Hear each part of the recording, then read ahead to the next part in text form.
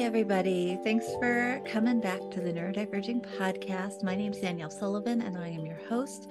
Today, I am here by my lonesome to talk with you about parenting a PDA child and what that's been like for me through a couple of recent stories of my daily life, and also what it's like as an adult who's autistic, who was a PDA kiddo before PDA was a thing.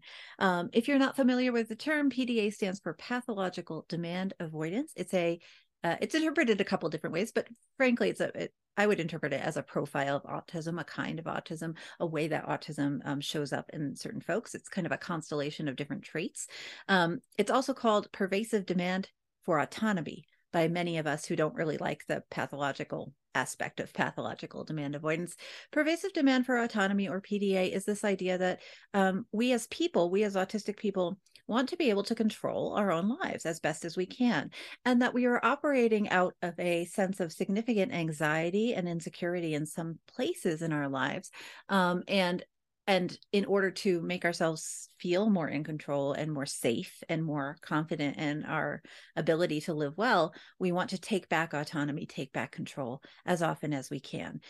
In many cases, when you have a child with a PDA profile, you end up with a kiddo who looks resistant, looks like they don't want to work with you, looks like they don't want to do anything you ask for, retreats a lot, argues a lot. There's all different ways this can present. So as a parent coach, this is something that folks come in with pretty often. So I see this profile a lot, both in children and in adults. And I thought it might be helpful to talk about it more today. Before I dive into this, I just want to give a big thank you to my patrons over at patreon.com/neurodiverging.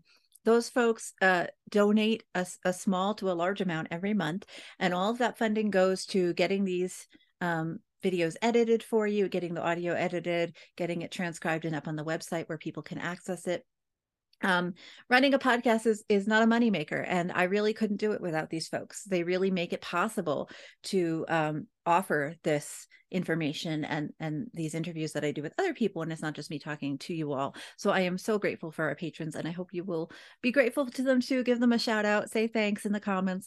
If you would like to join us over at the Patreon, we would love to see you. It starts at $1 a month for ad-free access to our new episodes on audio and video, and you can also get lots of other perks as you're able to donate more. We have a Discord server. We have lots of recordings of webinars and other training materials for folks. We really try to make it fun. So I hope you'll consider joining us at patreon.com/neurodiverging, or of course, just go check out the website at neurodiverging.com, which is free for all and has a lot of articles, transcripts, other information there for you to access. So thanks to my patrons for making this possible.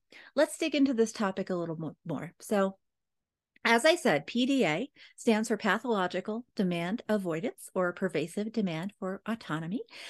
If you have been here for a while, you may remember I did an interview with Amanda Diekman, I don't know, 10 or 15 episodes back.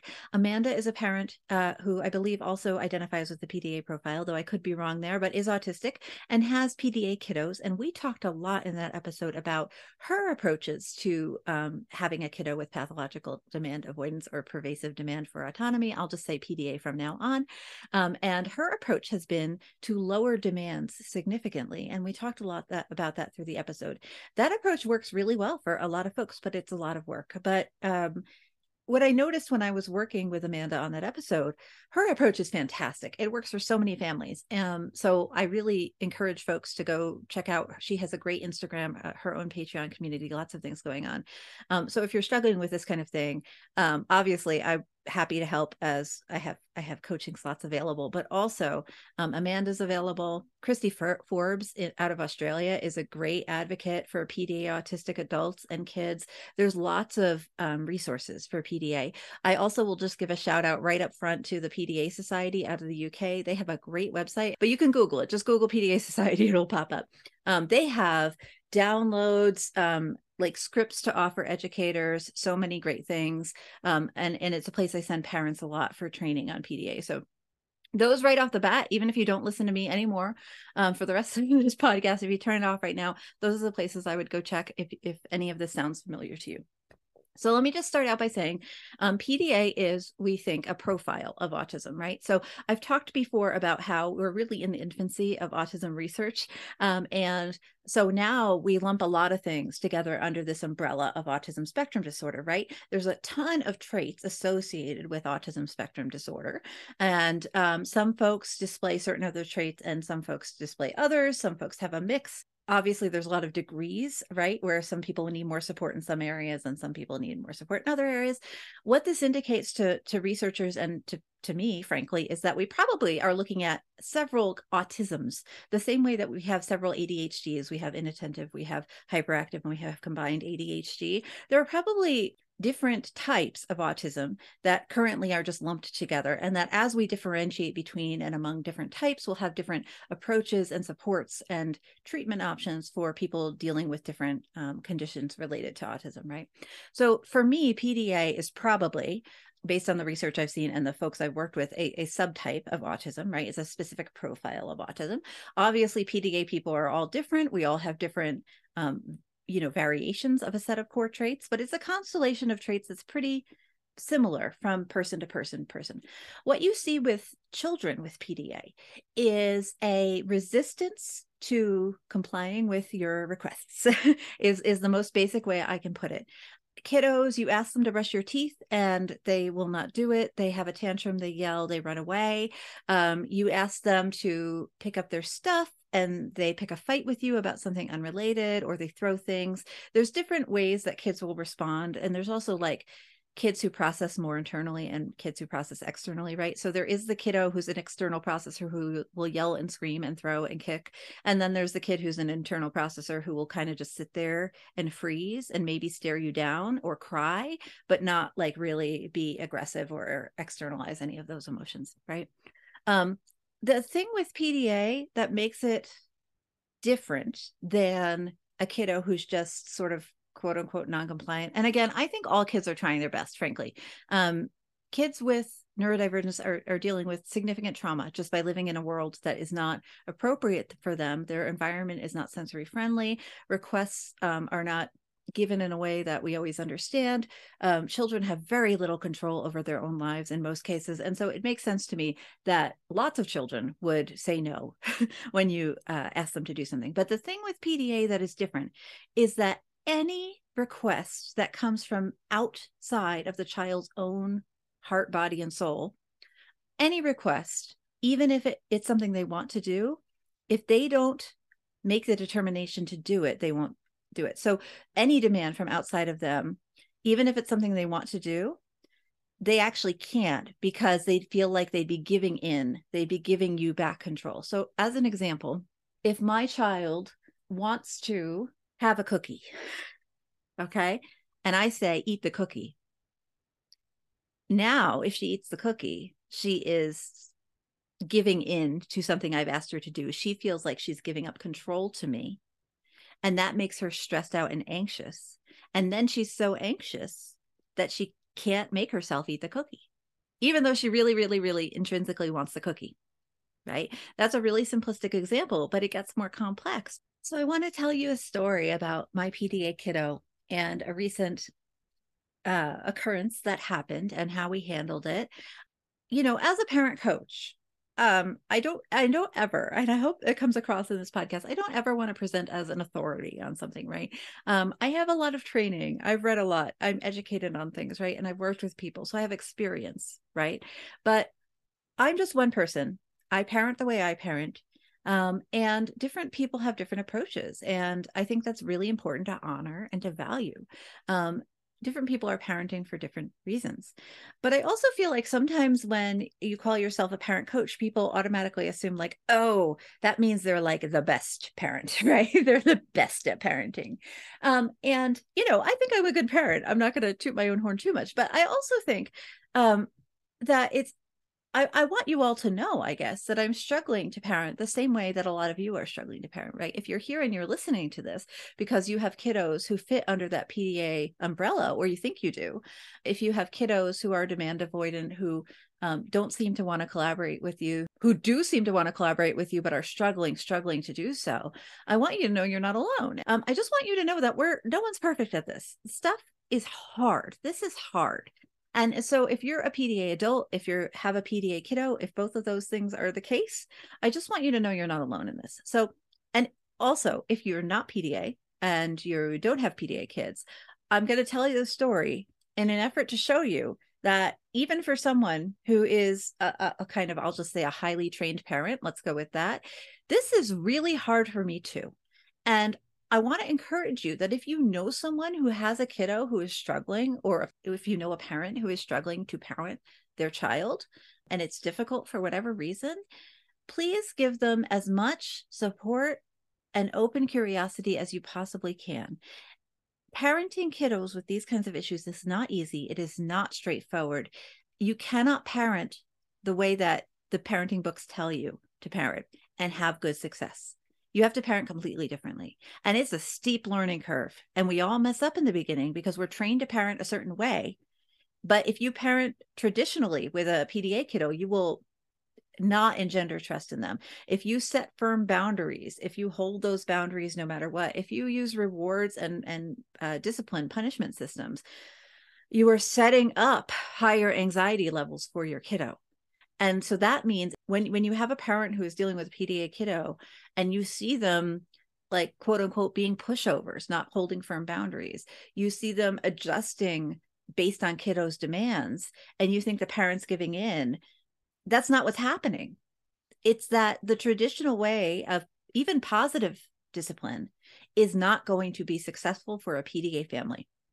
It's going to be the opposite of successful. It's going to cause more concern and stress. Okay. So I'm going to tell you the story about what happened on Monday.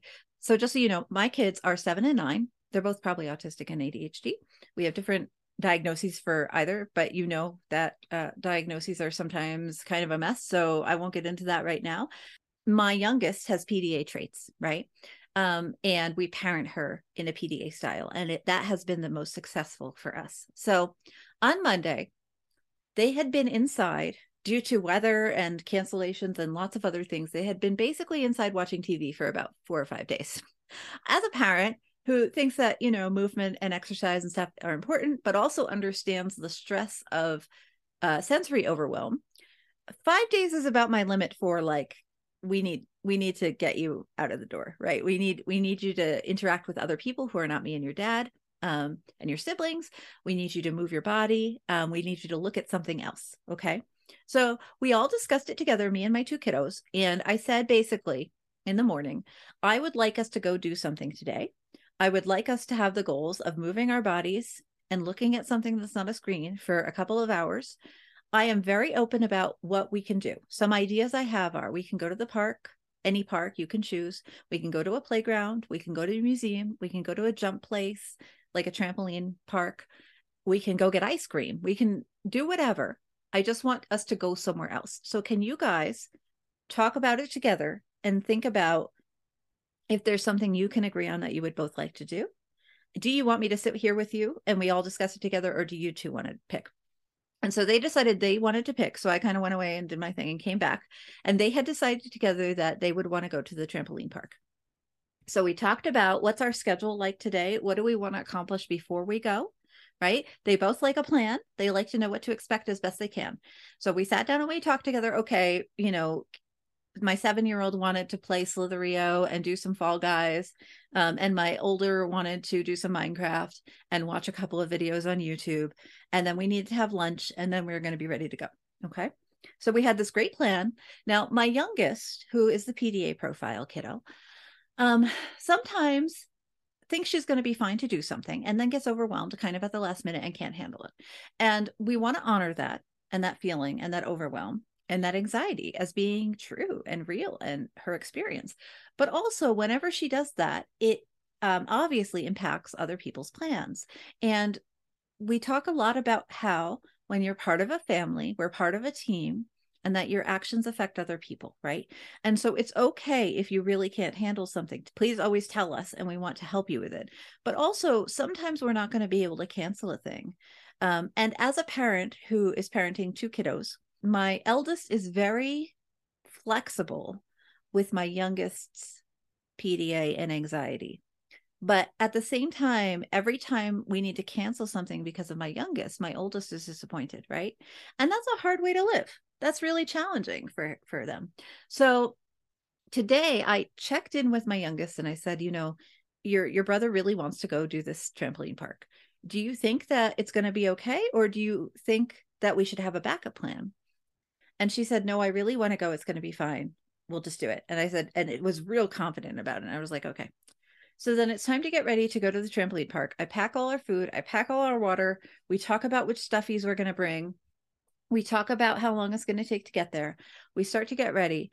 My youngest, who was wearing a dress, decided that they wanted to get changed for the trampoline park into their pants and shirt.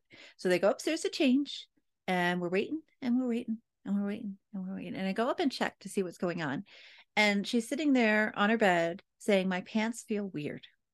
Now, she has one pair of pants that she will wear. She's been wearing the same pair of pants for 6 months, and they are the safe pants, right?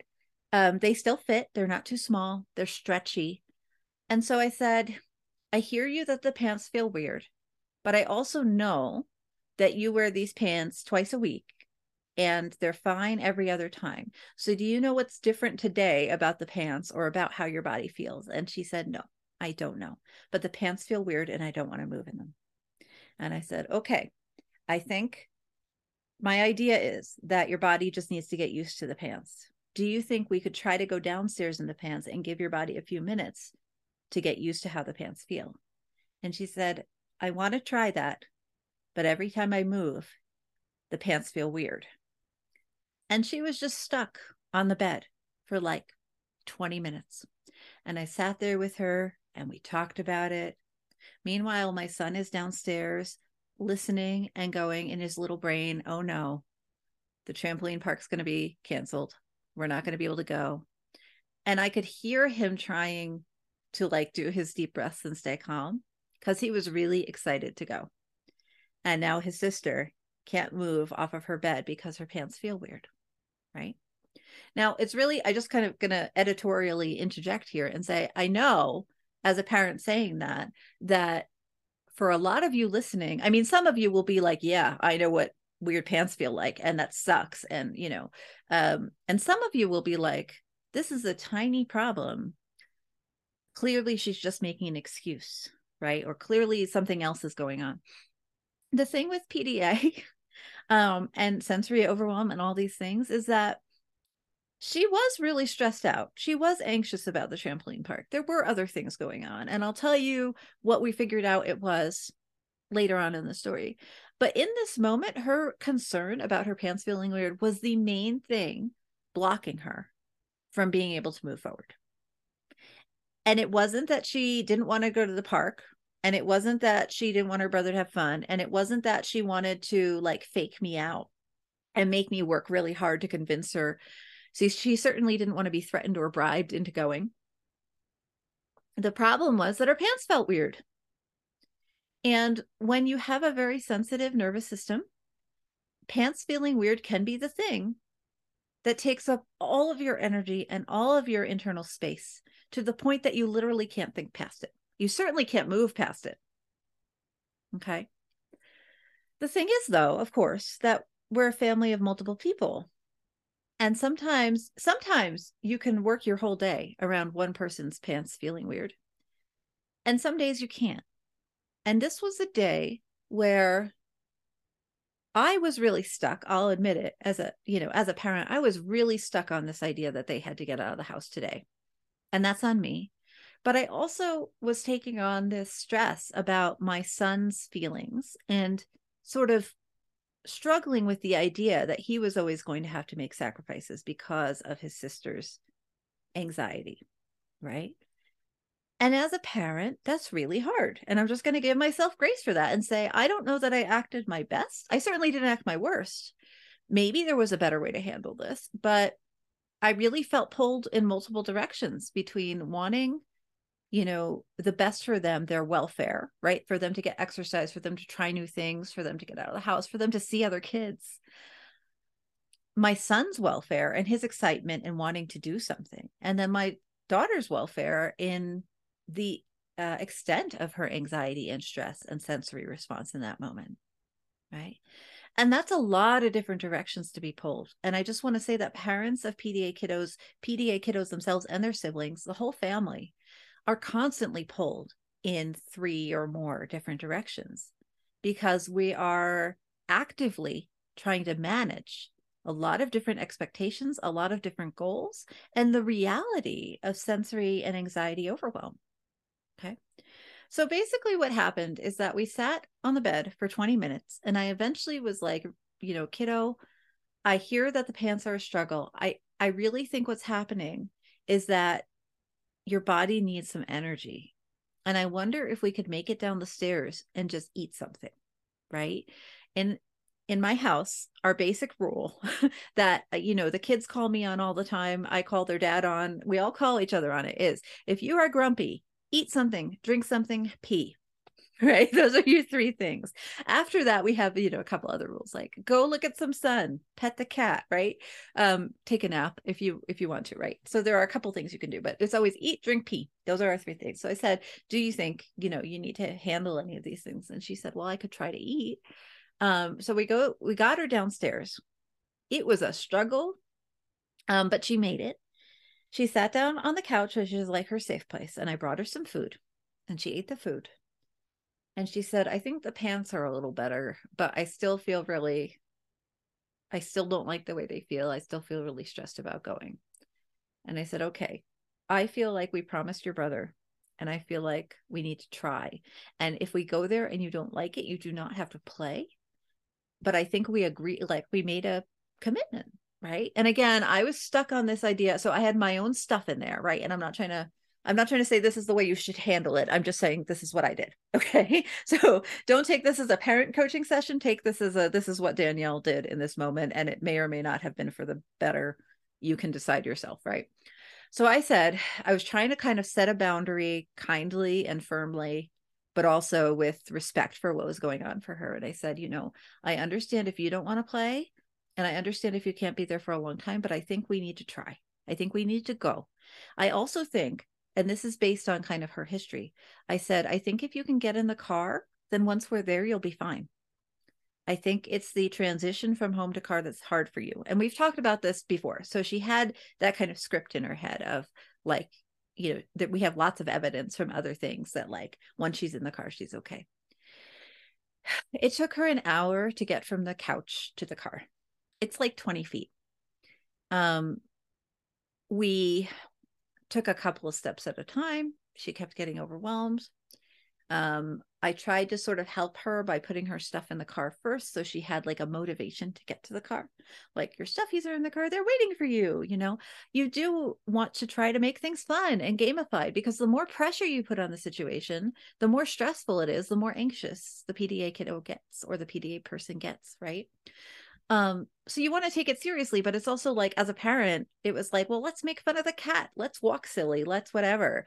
And even with all that stuff, it took an hour to get to the car. She could not put her shoes on. She said it was too overwhelming. But we got in the car. We brought her shoes with us. She was dressed in her pants. We brought her stuffies. I brought so much food and water. And we drive over there.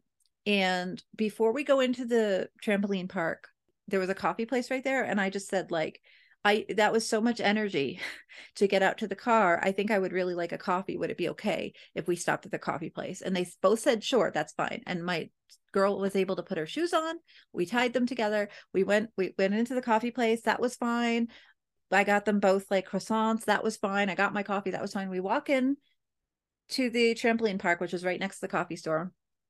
And we pay and we get the socks, those little grippy socks they have. So if you've never been to a trampoline park, they're basically socks, but they have little like plastic on the bottom. And it's so that when you're jumping on the trampolines, you don't like your feet don't go out from under you and you fall in a way that's going to potentially hurt you. So some trampoline parks don't care, and some trampoline parks require that you have them. And this was one. And I had asked her about it before and she said it would be fine. But of course, like, her brother puts on his socks and goes and runs out and is playing. And my daughter puts the socks on and says, oh, they feel really bad. I don't think I can handle this. And at this point, you guys, I'm not trying to make excuses, but just to say, I was so toast. Like, I had been actively co-regulating with her at this point for like 2 hours without a break. I had used so much energy trying to keep things light, like just trying to balance the sort of humor and lightness aspect and the gamification of parenting a kiddo like this, and also honoring, like trying to hold space for her and her feelings. And of course, it's different when it's your own kid than like when I work with coaching clients or whatever. Because obviously, with coaching clients, I'm doing the same thing, right? But there is a difference in the kind of empathy and strength of emotion I feel with my own kids than with other people. And I was just wiped. And so again, I really think I did a good job maintaining my chill. But I said, kiddo, I'm really sorry that your body is feeling this way today. So if you don't want to play, that's fine. You absolutely do not have to. You can sit here with me. We can have snacks. We can talk. We don't have to talk. You can do whatever you choose. But I think we have to give my son the time to play. And she said, I'm really upset because I want to play, but I don't know how to handle the socks. And she started crying. And I was so tired. I started crying. And then she saw that I was crying and started crying more. And then I was like, oh no, stop crying. But I couldn't because I had started. And I was so wiped out that I wasn't, my emotional regulation was just shot, right? I maintain that it's fine to cry in front of your kids. Like, you're a person, you're allowed to have feelings in front of them. I would rather cry in front of my child than like yell or like be angry in their direction unreasonably, right? Or something like that. And I just kind of said, I feel very sad that you are having such a hard day. I really tried to make it clear that it wasn't like she was doing something wrong and I was ashamed or angry or something, but that it was just hard, right? And I'm allowed to feel that it's hard too. And I said, one thing I think that we could choose to try is, and you can hear me modulating my language for a PDA kiddo, because the thing with a PDA kiddo is you can't make demands. You cannot tell them what to do.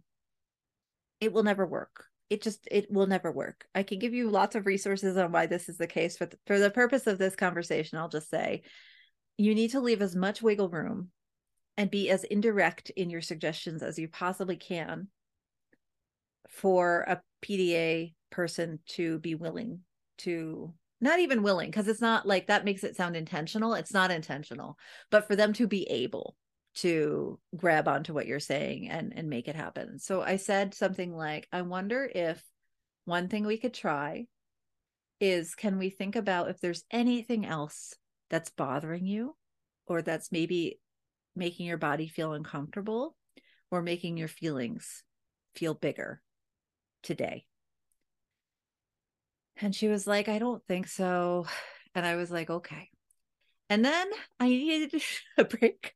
So we sat at the little table and I took my phone out and I answered email for like 10 minutes because I didn't know what to do. Because like her brother was playing and that was great. Like, I was at least like, one child is getting some exercises out of the house, is moving around. You have to take your wins where you can get them. And she kind of just sat next to me and she wasn't like actively upset. I guess she was like passively upset, right? She was like not happy. She wanted to go play. Obviously, the socks were bothering her. Her pants were still sort of bothering her.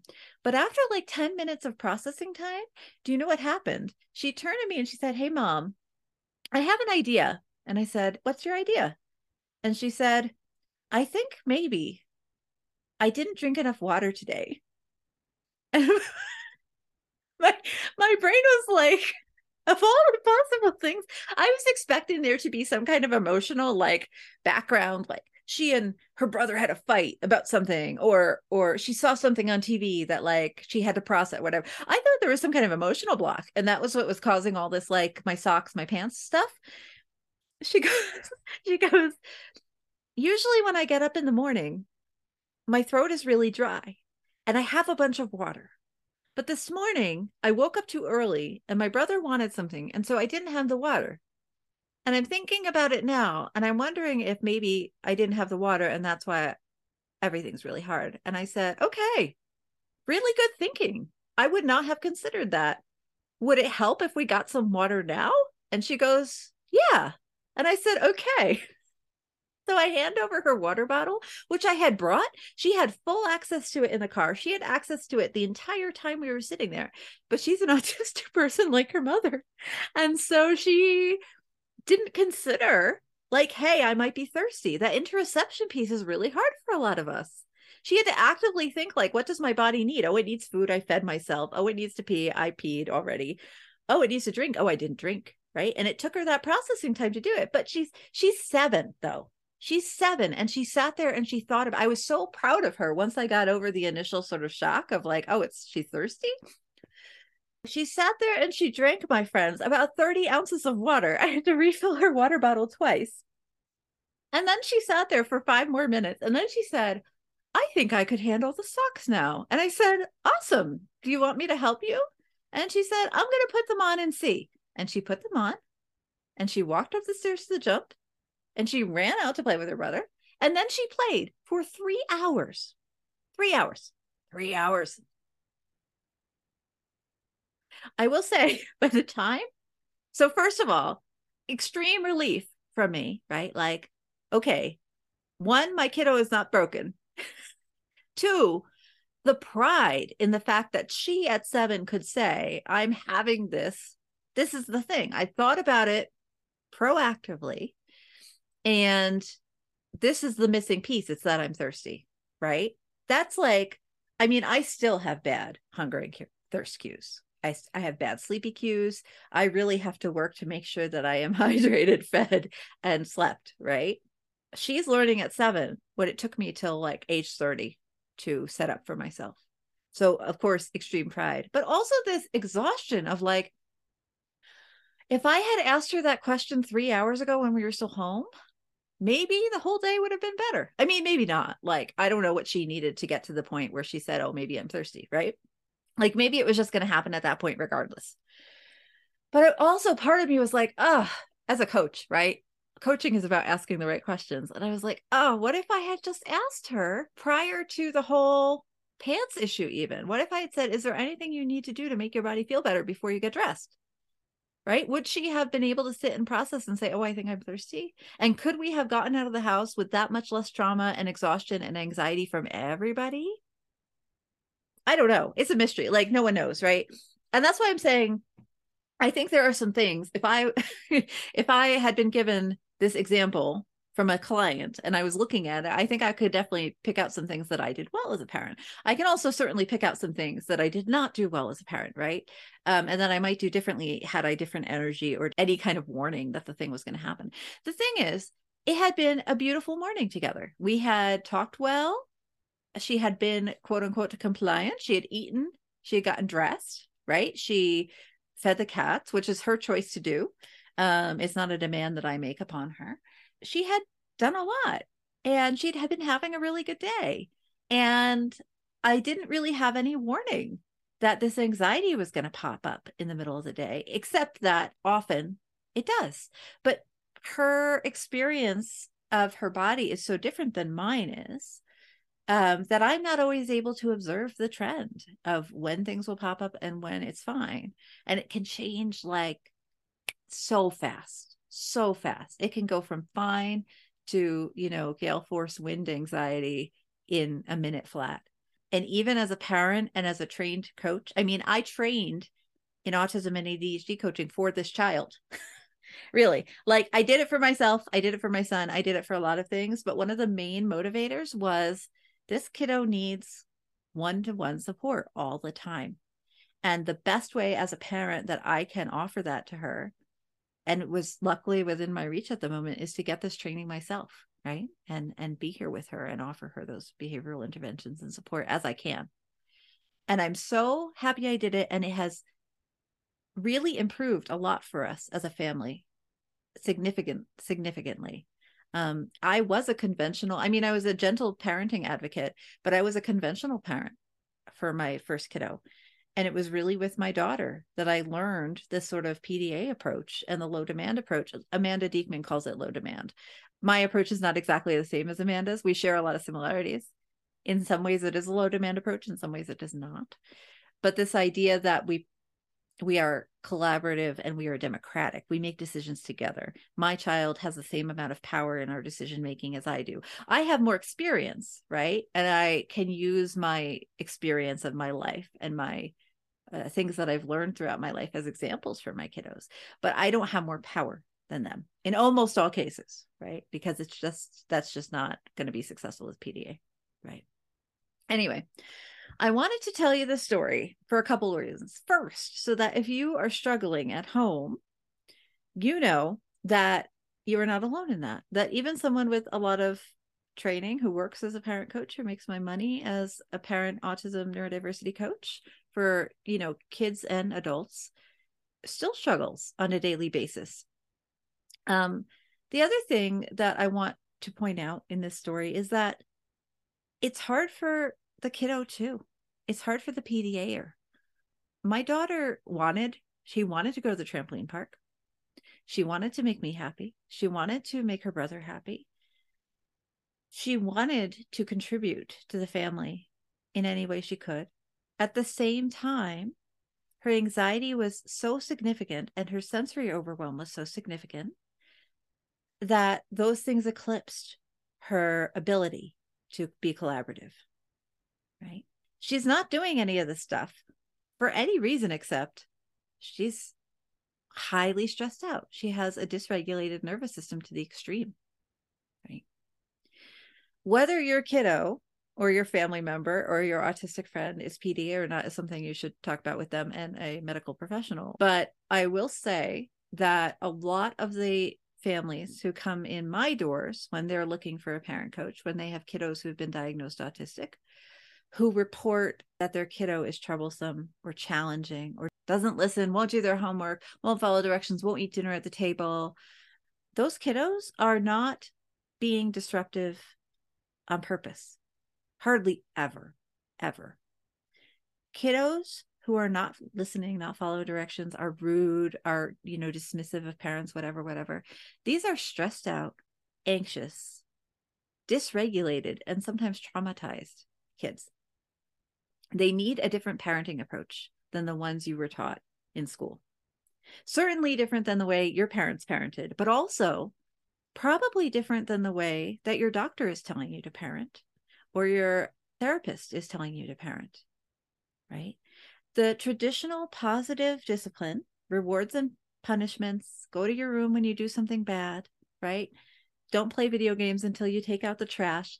That kind of parenting works really well for a neurotypical and some autistic kids. It worked fine for my first son, right? Who is autistic and ADHD. It works fine for him.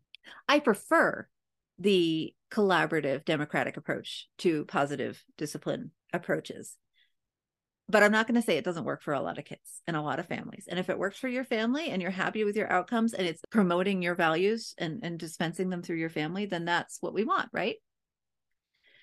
But if you're trying positive discipline, you're trying to do what the books say to do, right? You're trying to do what your therapist says to do, and it's not working, and you're still seeing a lot of resistance from your kiddo or your teen or your young adult or whoever, it might be worth looking at PDA and looking at some different approaches to helping your kiddos through that. I really appreciate you being here with me today and listening to my somewhat rambling story. I really hope it was helpful to some of you. I'm just going to say that, I do have family coaching slots available. We are starting another round of our collaborative parenting 6-week group coaching program pretty soon. So there's a link below if you are interested in that. I encourage you to fill out the interest form and I'll get in touch and we can see if it's a good fit for you and your family and what's going on. It is designed to help you learn collaborative parenting techniques and democratic parenting techniques, which are very supportive of basically all kinds of families who are willing to make the change, who are willing to understand how to work with their children as a team and not just kind of fall back on traditional parental authority for the sake of having authority, right? If you're in a place where you're ready to try something new, where you are aware that what you're doing is not working and you're willing to try something new, and especially if your kiddos are neurodivergent, or you yourself are neurodivergent, the collaborative parenting coaching program might be a really good fit for you. I'm also offering a webinar pretty soon. There will be a link below on kind of practical approaches to parenting for PDA. So if you liked this episode and you feel like you want more practical information on how exactly do I enact this, obviously the group coaching program is a great way to do that, but kind of step one might be to go to the webinar, right? And see if it suits you. So information on the webinar down below. It's happening pretty soon. I hope you can join us. It's low cost, and all the funds raised from the webinar go into our scholarship pot for low income coaching clients who need that support. So I appreciate your support with that. And I hope you'll come even if you aren't interested in the group coaching course. And thank you so much for being here. If you found this episode helpful, will you do me a favor, please? Will you subscribe on YouTube or on your streaming platform, wherever you are listening or watching this? Will you please hit the subscribe bell? It really, really helps. If you really liked it, could you leave a short review on Apple or some other podcast rating system? That also really helps other people find this. And if you really liked it, you can become a patron at patreon.com/neurodiverging, or go to neurodiverging.com/donate to find out how you can donate money or time to this podcast and everything we do at Neurodiverging. We couldn't do it without your support, and we really appreciate it. I hope you all have a beautiful day. And please remember, we are all in this together. You, your whole family, me, and everyone in the world.